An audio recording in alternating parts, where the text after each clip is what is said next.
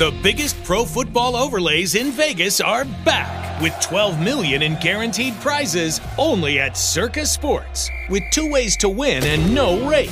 Circa Million with quarterly payouts and 100% payback. And Circa Survivor. Select one team each week with no point spread. Take in the big money with $12 million in guaranteed prizes. Enter in Vegas. Play from anywhere. Visit circasports.com for details. This is the Arash Markazi Show on the Mightier 1090 ESPN Radio.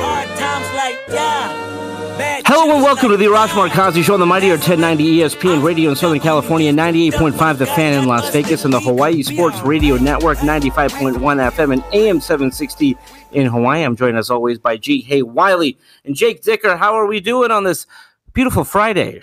You know, I mean, I wish I was doing better. I know the Angels are doing great, so good for them. But yeah, I'm kind of crummy right now. But I'm looking forward to the weekend, Arash. So that's like my saving grace right now. Stinking Rangers, and I know we're going to get into that because they had that game in the third. But yeah, I'm just a little bummed. They got my hopes up so high to make it past the Eastern Conference Finals and maybe even to continue on with that home stretch, that winning streak that they've been going on in these playoff series. But so I'm a little bummed, but it's Friday. So yay Friday.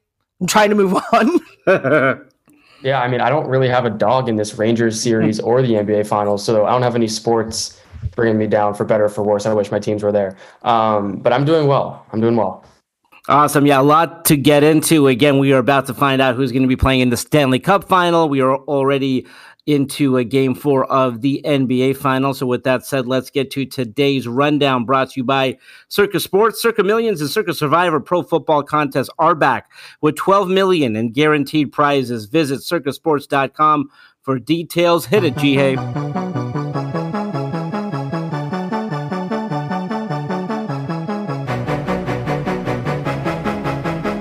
Well, the Tampa Bay Lightning whooped on my flipping New York Rangers.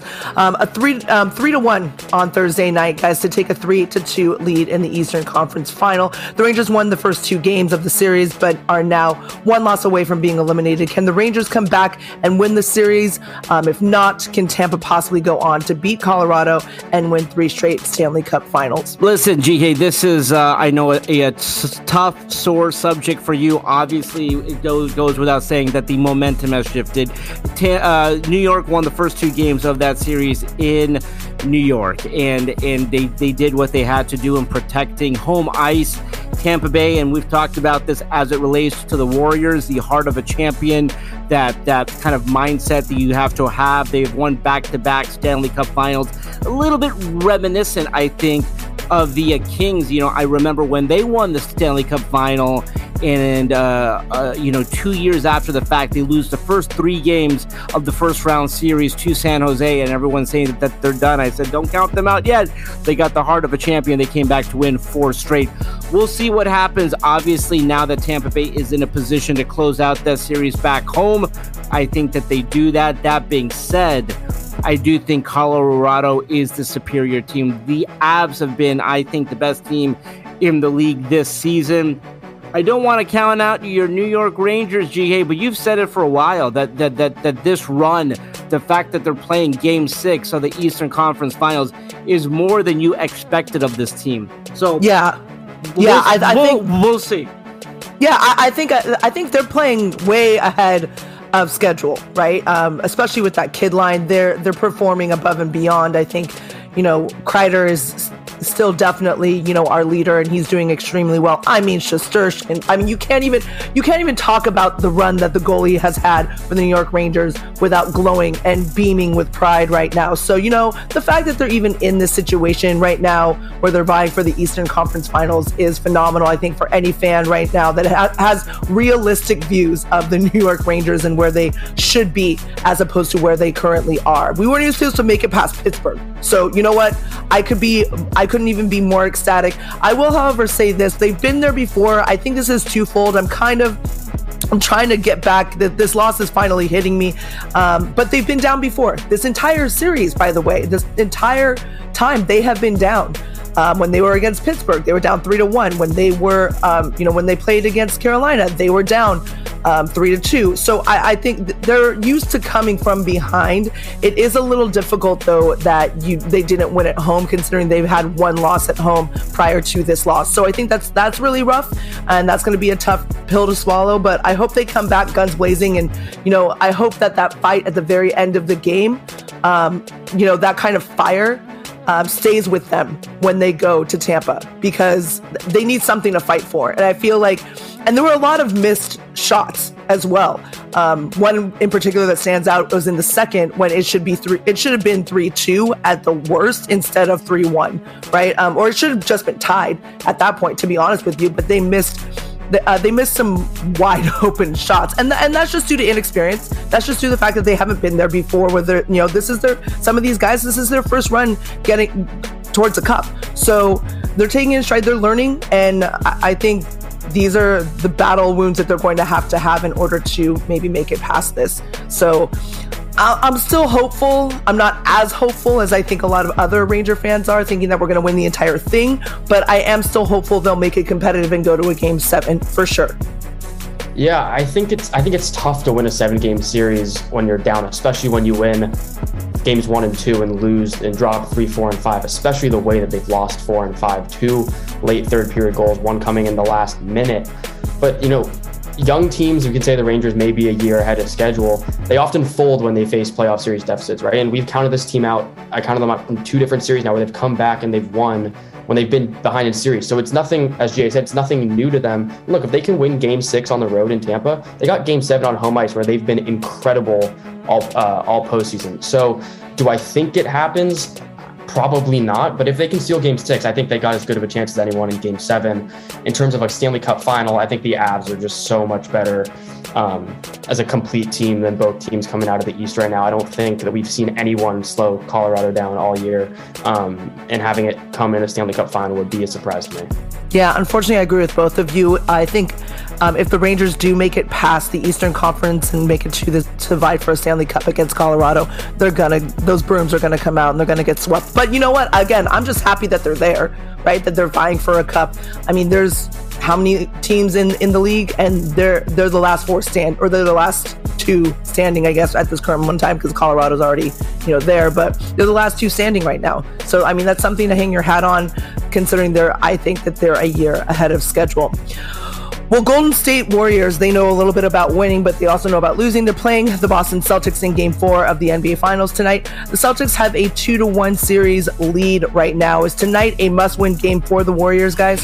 It's a little bit of a must-win game, because here's the thing. You don't want to ever fall down 3-1 and be in a position where you are having to win 3 straight games to win a championship. That being said, the Warriors have been on both sides of this coin, during their 73 win season, where they had to come back from 3-1 down to beat OKC, and then they lost a 3-1 series lead to Cleveland. So they know what it's like to lose that lead. They know what it's like to close out. But that being said, I still think this is a must-win game. You don't want to fall down. A bigger thing here is how they look. I mean, for the first time in this entire series in Game 3, the Celtics look like the superior team. In Game 1, the Warriors had a 15-point lead late. They blew it. They came back and they said, listen, we're the better team. They dominated the Celtics for that entirety of that game. So through the first 2 games, the Celtics had only really outplayed the Warriors for about 12 minutes. That was not the case in Game 3. They showed on their home court they were the superior team. So with all that said, I do think it's a must-win game for the Warriors to close out this game and figure out a way, tie up the series 2-2. And I think if that happens, guys, we have a classic 7-game series, which is, I think, what we were all hoping for. Yeah, I think, to every point that Raj made, I agree with every single one of them. You just need to avoid falling down 3-1. I don't have the exact numbers in front of me, but the percentage of teams, especially in NBA Finals, that can come down from a 3-1 deficit is incredibly low, especially when you're going to have to play a game on the road. It just puts you in a must-win situation back to back to back, which is going to mount an extreme amount of pressure on these guys. But yeah, I think Golden State needs to find a way to come out on top and tie this series at 2, try to take a 3-2 lead at home. If not, I think Boston's going to, ring number 18. I mean, so I love that you guys are saying that, or at least Jake, I love that you're saying that, they could possibly win, number 18. I know you guys are all Lakers fans and you probably hate it, but they did have a little bit of help. And that's Boston, who I'm talking about, with Scott Foster at the home. But that being said, they still had a ridiculously great game with Marcus Smart. If Marcus Smart can play that way and get in their head, and Boston fans also can get in the head of Draymond Green, who had a horrendous game and cared more about his podcast than anything, than actually playing the game, at least in some other people's opinions. I'm not saying that that's my opinion. I'm just saying that that's what's been said. Then the Warriors are kind of in deep trouble. And then Curry does say that he is, he's ready. So I think this team is, I still think that this team, it's going to be a Game 7 series regardless. I think, in my personal opinion, I think it's going to be I'm still saying Celtics in 7, and I'm hoping for a great playoff. So that being said, let's move forward, because I feel like we give them a lot of pressure, even though I know it's the NBA Finals. We're going to give somebody else a little bit more press time, a little more media time, and Mr. LeBron James over here, whose net worth was recently valued north of $1 billion by Forbes, has made it known for years that he plans to own an NBA team when he's finished playing. Now that vision has a location. James said he wants a team in Las Vegas. Do you guys think LeBron James will make a good NBA owner, and do you think Las Vegas would make a good NBA city? It's really important to point out, because this will get headlines, that LeBron James is not going to fully own the team. He's not going to be the majority owner of this team. Again, sports franchises right now is crazy. I mean, the Denver Broncos just sold for $5 billion. The Houston Rockets a couple of years ago, or even more than a couple of years ago, sold for $2.5 billion. The team in Vegas will sell for north of $2 billion. So while it is an amazing accomplishment for LeBron James's net worth to be north of $1 billion, he will be a partial owner of the team. Again, we've seen this before. When Magic Johnson bought into the Dodgers, his percentage was less than 1%. When Jay-Z owned the Brooklyn Nets, his percentage was less than half of 1%. So yes, LeBron James, I totally believe it, and I don't think he's just floating this idea. I think the NBA knows that they're in Las Vegas, they need a superstar one way or the other, and whether that's a player or someone who's an executive, LeBron James, you cannot beat that. And so whether he owns, 1%, 2%, 5%, 10%, he will be a partial owner of this team. I think Las Vegas will be a fantastic town. By the way, I always thought Vegas as a sports town would be a great basketball town. It is the home of UNLV, the Runnin' Rebels, Jerry the Shark Tarkanian. I always thought they would get pro basketball. The fact that they are now the home of hockey, of football, of the Raiders, of the Golden Knights, and all this, and like the last league that's going to show up to town is basketball, is crazy. So I do think Las Vegas is a basketball town. They are a pro sports town. They will be a fantastic town for the NBA, and I think LeBron James, in whatever role he is, I think it'll be a. Listen, let's just say like a 10% owner of the team. He's going to make the most of that, and he's going to put that team straight on the map. And by the way, wouldn't be shocked at this point in his career if he retires and if he came back like a la Michael Jordan with the Washington Wizards, played one last season there in Sin City, there in Las Vegas. I don't know. I mean, I'm sure that everybody for nostalgia would love that, right? Like his last years in Vegas, I guess. I don't know. I think that would be a little bit more of a sideshow than anything else. But as long as he's not a majority owner and he's not, in the day-to-day, I think that it's great. It's wonderful. It's where he should be, right? I mean, this is his job. Basketball is what brought him, to what gave him this attention, right? So why not have a career all the way in basketball as an owner or a partial owner? I kind of just am really hoping that he's kind of like the restaurateur that just is the silent money and just sits there, kicks back, and enjoys the fruits of his labor and enjoys that his money is being invested in this team as opposed to being part of the day-to-day. That's just me personally, because I just don't think that he'd be a good GM or make certain decisions like that, or should make certain decisions like that. But if he wants to own a team, by all means. And Vegas, heck to the yeah. Vegas is a great sports town in general, and it's going to be a great NBA city. Everybody loves ball, like from the summer league, to even the WNBA. They support everything basketball in that town. UNLV, as you mentioned, Arash. So yeah, I'm all for this. Go nuts, King James, if you want to own a team in Vegas. Just please do not be included in the day-to-day. Outsource that. Let somebody else do that. That might be above your pay grade there, buddy. But I think good for you if you want to own a team. Go nuts. Yeah, I was going to say, we didn't mention the aces in Vegas with, one of the top players in the league, and former number 1 overall pick Asia Wilson just hired Becky Hammon as their head coach. So, they're doing, the WNBA is flourishing in Vegas. I think it's the NBA is going to get there eventually. I think that's a given. I think it's going to be a great basketball city. And in terms of LeBron, I think regardless of how minuscule his percentage is, it'll be a Magic Johnson Dodgers type situation where he's the face of the ownership group, regardless if he's a 0.02% owner.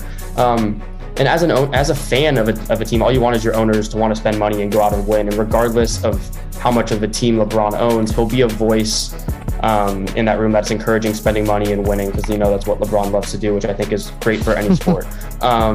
So yeah, as GA said, as long as he's not involved in the day-to-day basketball operations, I think it's great for what he wants to do, and I think it's great for the sport of basketball in the NBA. Absolutely. Well, speaking of winning, which I know LeBron's not doing right now, but the Angels, they broke. I know I'm throwing a lot of shade at him, so sorry, LeBron, if you're even listening to this. Sorry for the shade. I don't mean it, meanly. But the Angels, they broke their 14-game losing streak by beating the Boston Red Sox last night, 5-2. Showtime Ohtani got the win, pitching 7 innings and allowing 1 earned run and striking out 6. He also hit a 2-run home run, guys. Can the Angels possibly turn their season around with this W? You know what? I don't know if they're going to turn the season around, but it's a heck of an accomplishment, right? For them to finally win a game. As crazy as that sounds, but when you lose 14 straight games, it gets to you. And that 14-game losing streak cost the job of Joe Madden, and who I thought was such an amazing hire for this team, a guy that took the Tampa Bay Rays to the World Series, a guy that helped the Chicago Cubs win their first World Series in forever, over 100 years. So an amazing accomplishment in the fact that once you get that one win, once that happens, maybe that'll begin to turn the season around. But I really want to put this streak into context. The Angels streak was the longest ever for a team, with the reigning most valuable player on its roster passing the 13 straight by the 1985 Chicago Cubs and the 11 straight by the 1995 Houston Astros.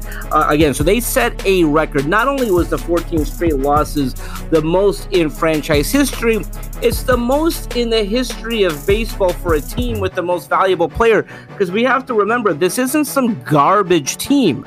They got Mike Trout on the roster. They got Shohei Ohtani on the roster. The reason that they were able to break that streak last night is Shohei Ohtani, the reigning most valuable player, pitched an amazing game and he hit a home run. I mean, the fact that you have those two guys and you lose 14 straight is an absolute joke. So, Jake, I mean, I don't know how that happens. I don't know how you walk into a clubhouse with that much talent and lose 14 straight, because we've seen some really bad teams not lose 14 straight games. That is still mind-boggling to me.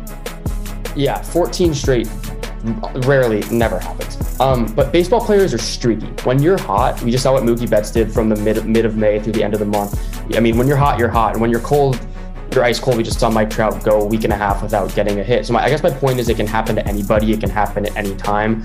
And losing that many games in a row, I think I said it the other day on the show, once they win the first one, it wouldn't surprise me if they rattle off 3 or 4 and kind of, get back to what they were doing before this horrendous stretch, this 2-week stretch, 14 games. Ohtani was great tonight. You nailed it. When your best players are performing, that's what you need when you're going through tough times. Once Trout gets going too, and Rendon, they got to get Rendon going. I think that's key. Was a massive free agent signing for them and has not lived up to that contract. So I think if he gets going and they can get everyone firing on all cylinders once again, they'll be the team that we saw at the beginning of the year. Yeah, you know what? I'm never doubting Nickelback ever again. I'm good on Nickelback. If they want to play Nickelback, then God bless them. I mean, yeah, Jake, you're right. When your team is up, you're up, and when you're down, you're down. When you are streaky, you are streaky. When you are not hitting, you're not hitting, and that's just, I think, what they're just experiencing, right? And then that bullpen, which they didn't fortunately really need, they only needed their closer to help them out and do their bidding kind of thing. So it worked out for them today. Let's hope that they get a run in. Let's just hope. I mean, but here's the thing about that.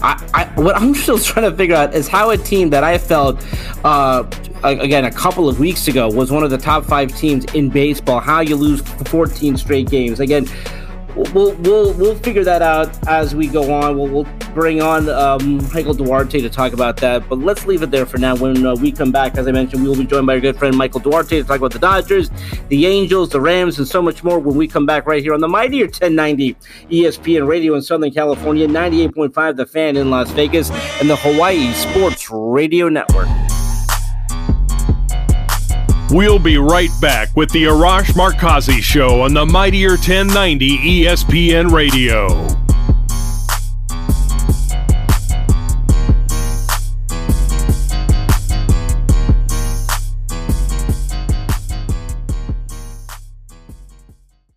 The biggest pro football overlays in Vegas are back with $12 million in guaranteed prizes only at Circa Sports, with 2 ways to win and no rake. Circa Million with quarterly payouts and 100% payback. And Circa Survivor. Select one team each week with no point spread. Take in the big money with $12 million in guaranteed prizes. Enter in Vegas, play from anywhere. Visit circasports.com for details. This is the Arash Markazi Show on the mightier 1090 ESPN Radio. Still clown when the underground when we come around. Welcome back to the Arash Markazi Show on the mightier 1090 ESPN Radio in Southern California, 98.5 The Fan in Las Vegas, and the Hawaii Sports Radio Network, 95.1 FM and AM 760 in Hawaii. Just as a reminder, if you have a question or a comment or just want to win tickets to an upcoming game in Los Angeles, Vegas, or Hawaii, call our hotline, 310-400-0340. Okay, let's go out to the Circa Sports guest hotline now. Circa Millions and Circa Survivor Pro Football Contest with $12 million in guaranteed prizes are back. Visit circasports.com for details. And here he is, our good friend from KNBC4 in Los Angeles, Michael Duarte. Michael, how are you? Arash, praise be, blessed be the fruit. The Angels have finally won a baseball game. Well, let's start there, Michael. We are talking to you on a Friday, and last night was an amazing moment. Michael, I was in Hawaii, and as you know, a lot of fans here. By the way, the Hawaii Sports Radio Network, the home of the Angels here in Hawaii. They were watching Shohei Ohtani was pitching. That's always a big deal here in Hawaii.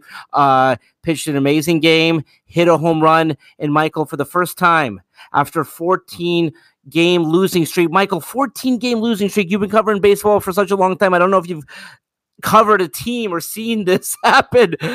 They broke their 14-game losing streak. Your thoughts on what the heck has gone on with the Angels during that streak? They go from one of the best teams in baseball to being below 500, and they lose their manager. They fire Joe Madden, the World Series champion manager. Michael, what is to make of, I don't want to say the other team in Los Angeles, but what is to make of the Angels? Yeah, Rush, the last time I saw a team lose 11 straight games, or that many games as the Angels lost, I know they lost 14. I'm choosing 11 because that was the 2017 Los Angeles Dodgers at the tail end of that season. That ended in them getting shafted in the World Series by the cheating Houston Astros. That's right, Michael. People forget about that. I mean, that was one of, if not, one of the best teams in baseball history. And then they went on a crazy 11-game losing streak. Nobody thought they'd win again at the end of that season. They were like, "What is happening?" And they were so far in front, though, that they could cushion and withstand that losing streak. But Perry Myason, the general manager of the Anaheim Angels, if you are listening, it is possible to go on a losing streak, maybe not 14, but not have to fire your manager and still right the ship and still make it to the World Series and arguably, win the World Series if the other team wasn't cheating to beat you. So, there's a lot to unravel here, like my grandmother's ball of yarn that she knits with here. First of all, the Angels lost more games during this losing streak than Phil Mickelson at the sports book. And second of all, I don't know if I don't know, Raj, I'd like to know your take on this. I think I was more shocked than an episode of Stranger Things when they did fire Joe Madden. It was one of those things where you could kind of see like something had to go, because who knew when this losing streak would stop? Not even Nickelback could save this losing streak, Arash.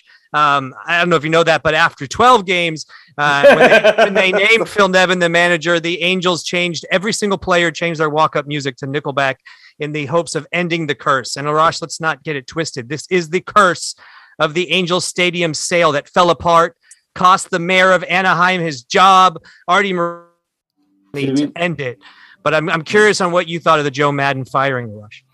Listen, the Joe Madden firing was really unfortunate because I really like Joe Madden as a person. I like him as a manager. I think when you look at his track record in terms of what he's done during his career, listen, I mean, Tampa Bay, what he did with Tampa Bay, a team that wasn't expected to do a whole lot, being a World Series contending team, going all the way to the World Series. And then again, I mean, like how he'll be remembered forever, and no matter what he did here in Los Angeles. But he led the Chicago Cubs back to their first World Series in over 100 years. So, when he came back home, and this was always home for him, by the way, I always felt like, listen, this is the manager that they need. They got two of the top 5 players in the game. They got Mike Trout. They got Shohei Ohtani, 2 transcendent talents.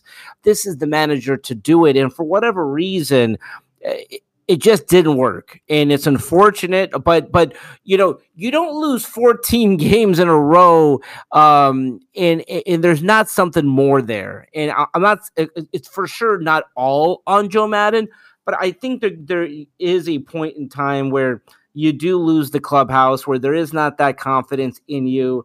So I hate to see it happen, and it's unfortunate. And I don't know if they'll be able to turn their season around, but I'm 100% shocked by it. But I do think it is a decision that when you talk to the people around the franchise, it's a decision that they had to make.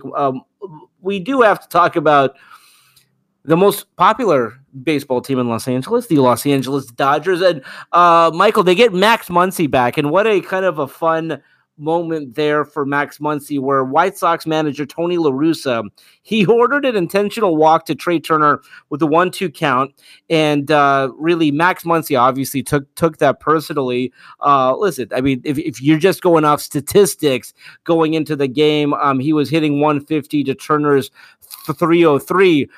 Your thoughts on Max Muncy coming back, and B, that moment? Yeah, Raj, before we jump into the Max Muncy Dodgers, one thing I want to say about the Joe Madden thing, and you might be right. We might find out from members of that Angels clubhouse that indeed Joe Madden had lost them and they weren't playing as hard or whatever. But, somewhere in the middle of that losing streak, if Joe Madden had just done what he had done early in the season, which had us all scratching our heads more than Tony La Russa is scratching his head after his decision for Trey Turner, to bring up what you just mentioned, was he had the bases loaded against the Phillies, a 4-run lead, and and Bryce Harper up to bat.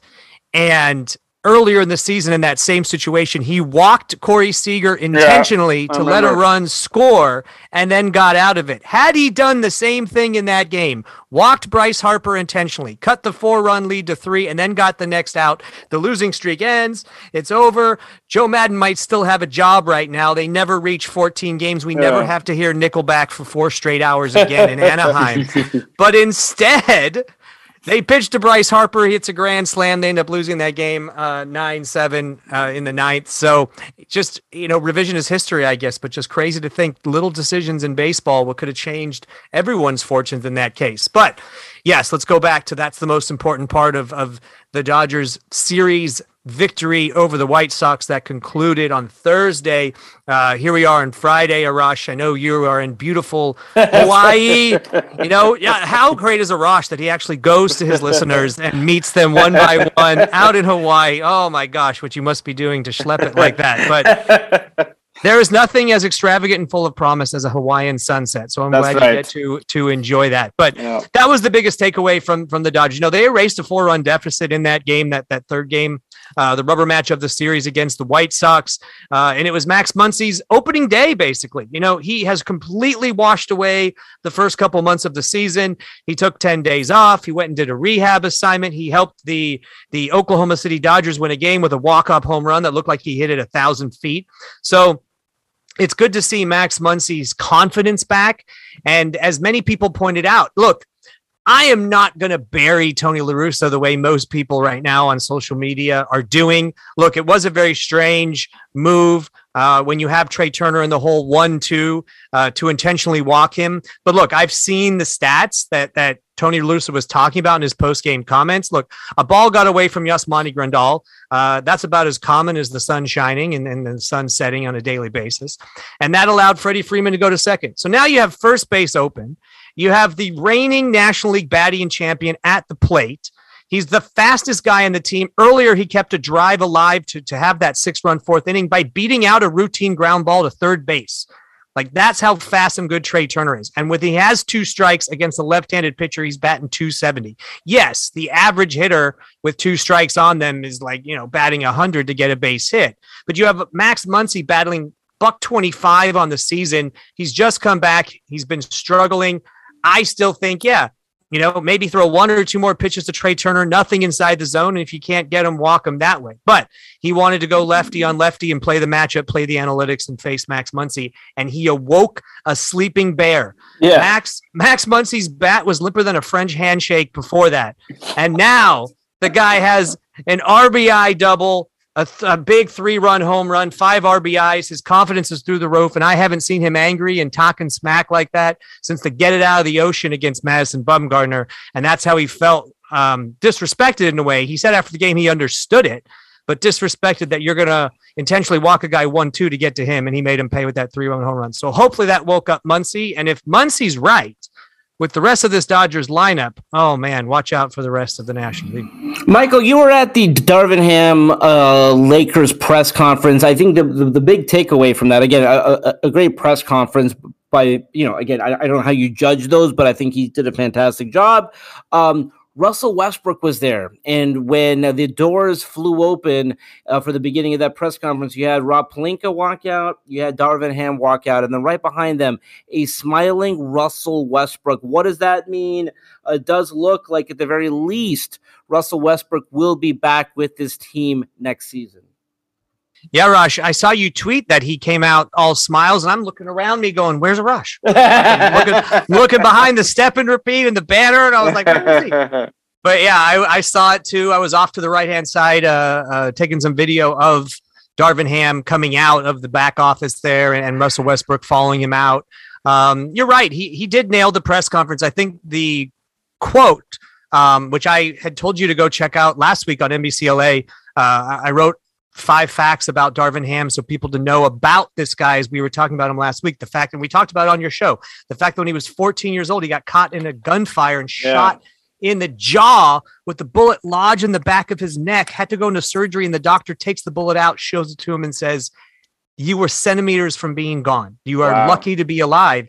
And that was the comment when asked in the press conference. Someone said, you realize the pressure that being the head coach of the Lakers comes with. You realize you have to be a different animal. You realize you have to be built differently to be the head coach of the Lakers. Everyone expects championship or bust. And I love his answer.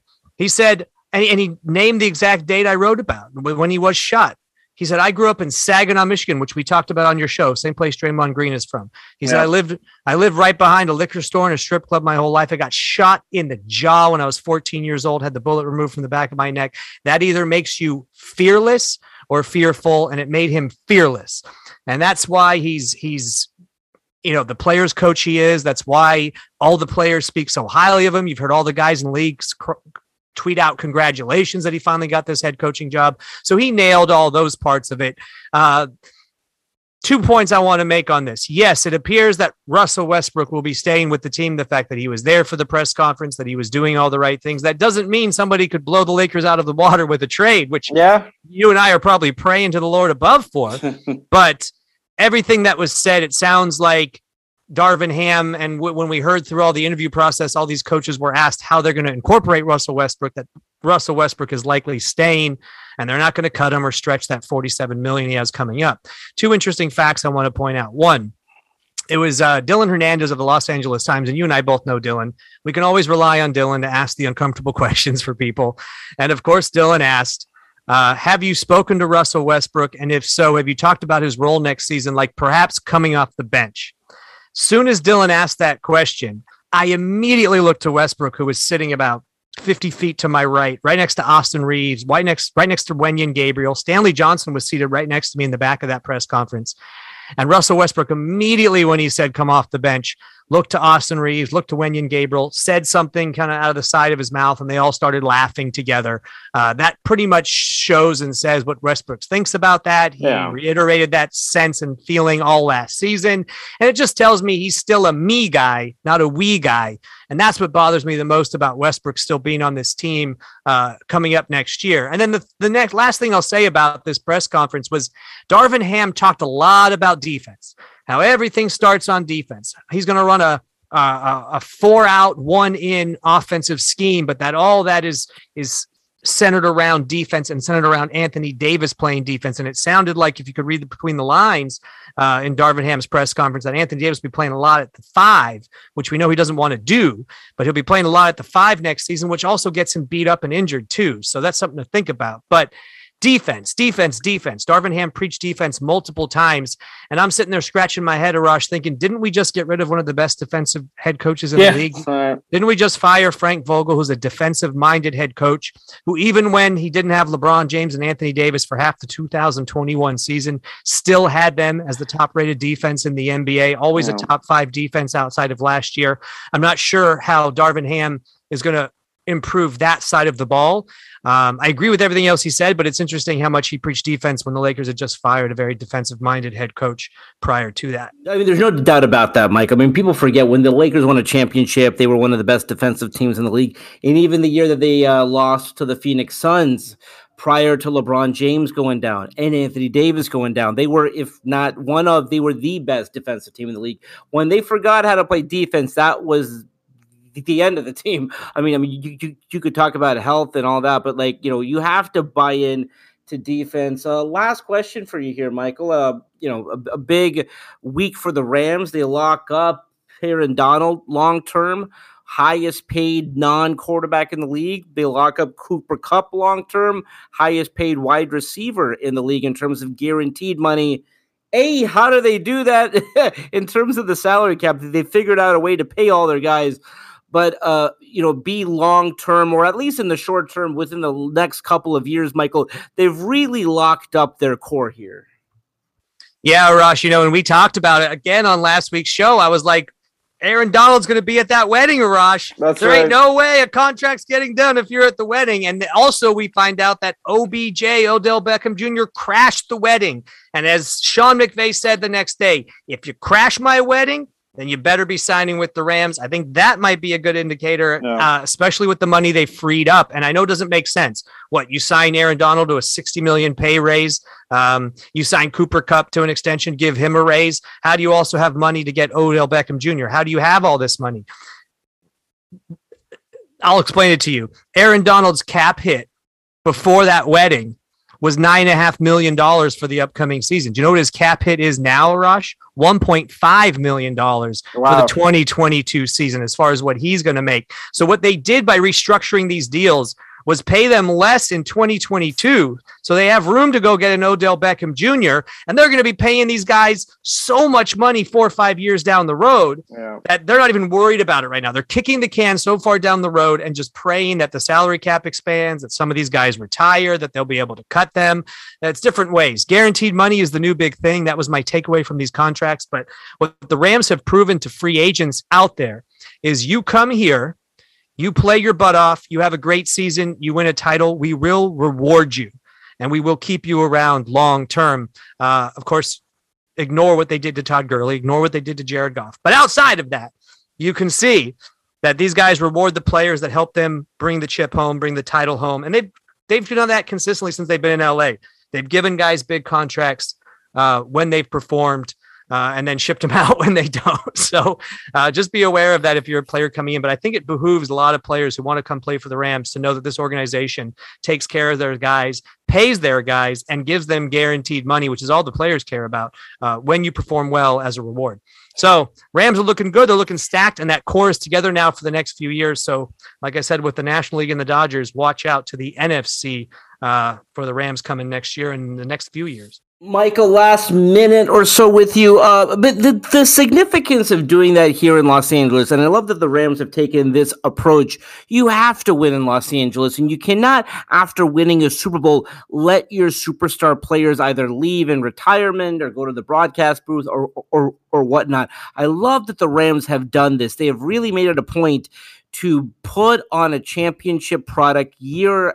This is their second Super Bowl trip and their first championship. I love what they've done here. Yeah, exactly. I know we don't have much time here, but what the Rams are doing is more satisfying than an ice cream on a hot day. And we're in a heat wave here, Arash. I know you're not in LA, but we are. And you know what? The Rams have taken the model of what the Dodgers have done. They've taken the model of what the Lakers have done. And they realize this is a city of stars. You have to build around your stars and you have to pay your stars. Now, it's a lot easier in baseball with the minor league systems and the moves you can make and the lack of a salary cap to get depth like the Dodgers have, which is something the Angels did not have, which is why the Angels went on a 14-game winning streak. Because when guys like Anthony Rendon get hurt and Mike Trout get hurt and the bullpen is not pitching well, you don't have the depth to kind of save you and bring you out of that. When everything's going wrong, the whole sky is falling. For the Rams, they don't have that luxury of depth. So they've been lucky, cross your fingers, that they've had no really big injuries in the last couple of years, just Robert Woods, and they were able to replace Robert Woods with OBJ in last year's Super Bowl run. But they better hope again that none of these stars they locked up long-term get hurt or get injured, because if any of them get hurt and are out for the season, they don't have a lot of depth behind them. So it's really all about keeping these guys together, keeping them healthy. And if you do that, then your core is good. And like I said, then they're competing with the Lakers and Dodgers out there for favorite professional team here in LA. Exactly, and that they got that, and there was no guarantee that they were going to win a Super Bowl, but they got Von Miller, they got Odell Beckham Jr., and more important than that, they got the Super Bowl championship trophy. Michael, you're the best. Let's do this again, as always, next week. That's all the time we have for today. Let's do it again on Monday. Until then, this is Arash Markazi saying stay safe, stay healthy. This is the Arash Markazi Show on the Mightier 1090 ESPN Radio. Hustle for the cash, so it's hard to knock it. Everybody got their own thing, currency chasing. Worldwide through the hard times, worrying faces. Shed tears as we bury brothers close to heart. What was a friend, now a ghost in the dark. Hard part about it, brother got smoked by a fiend. Trying to floss on him, blind to a broken man's dream. A hard lesson, court cases keep them guessing. Plea bargain ain't an option now, so I'm stressing. Cost me more to be free than a life in the pen. Making money. Thank you for listening to Believe. You can show support to your host by subscribing to the show and giving us a 5-star rating on your preferred platform. Check us out at Believe.com and search for BLEAV on YouTube.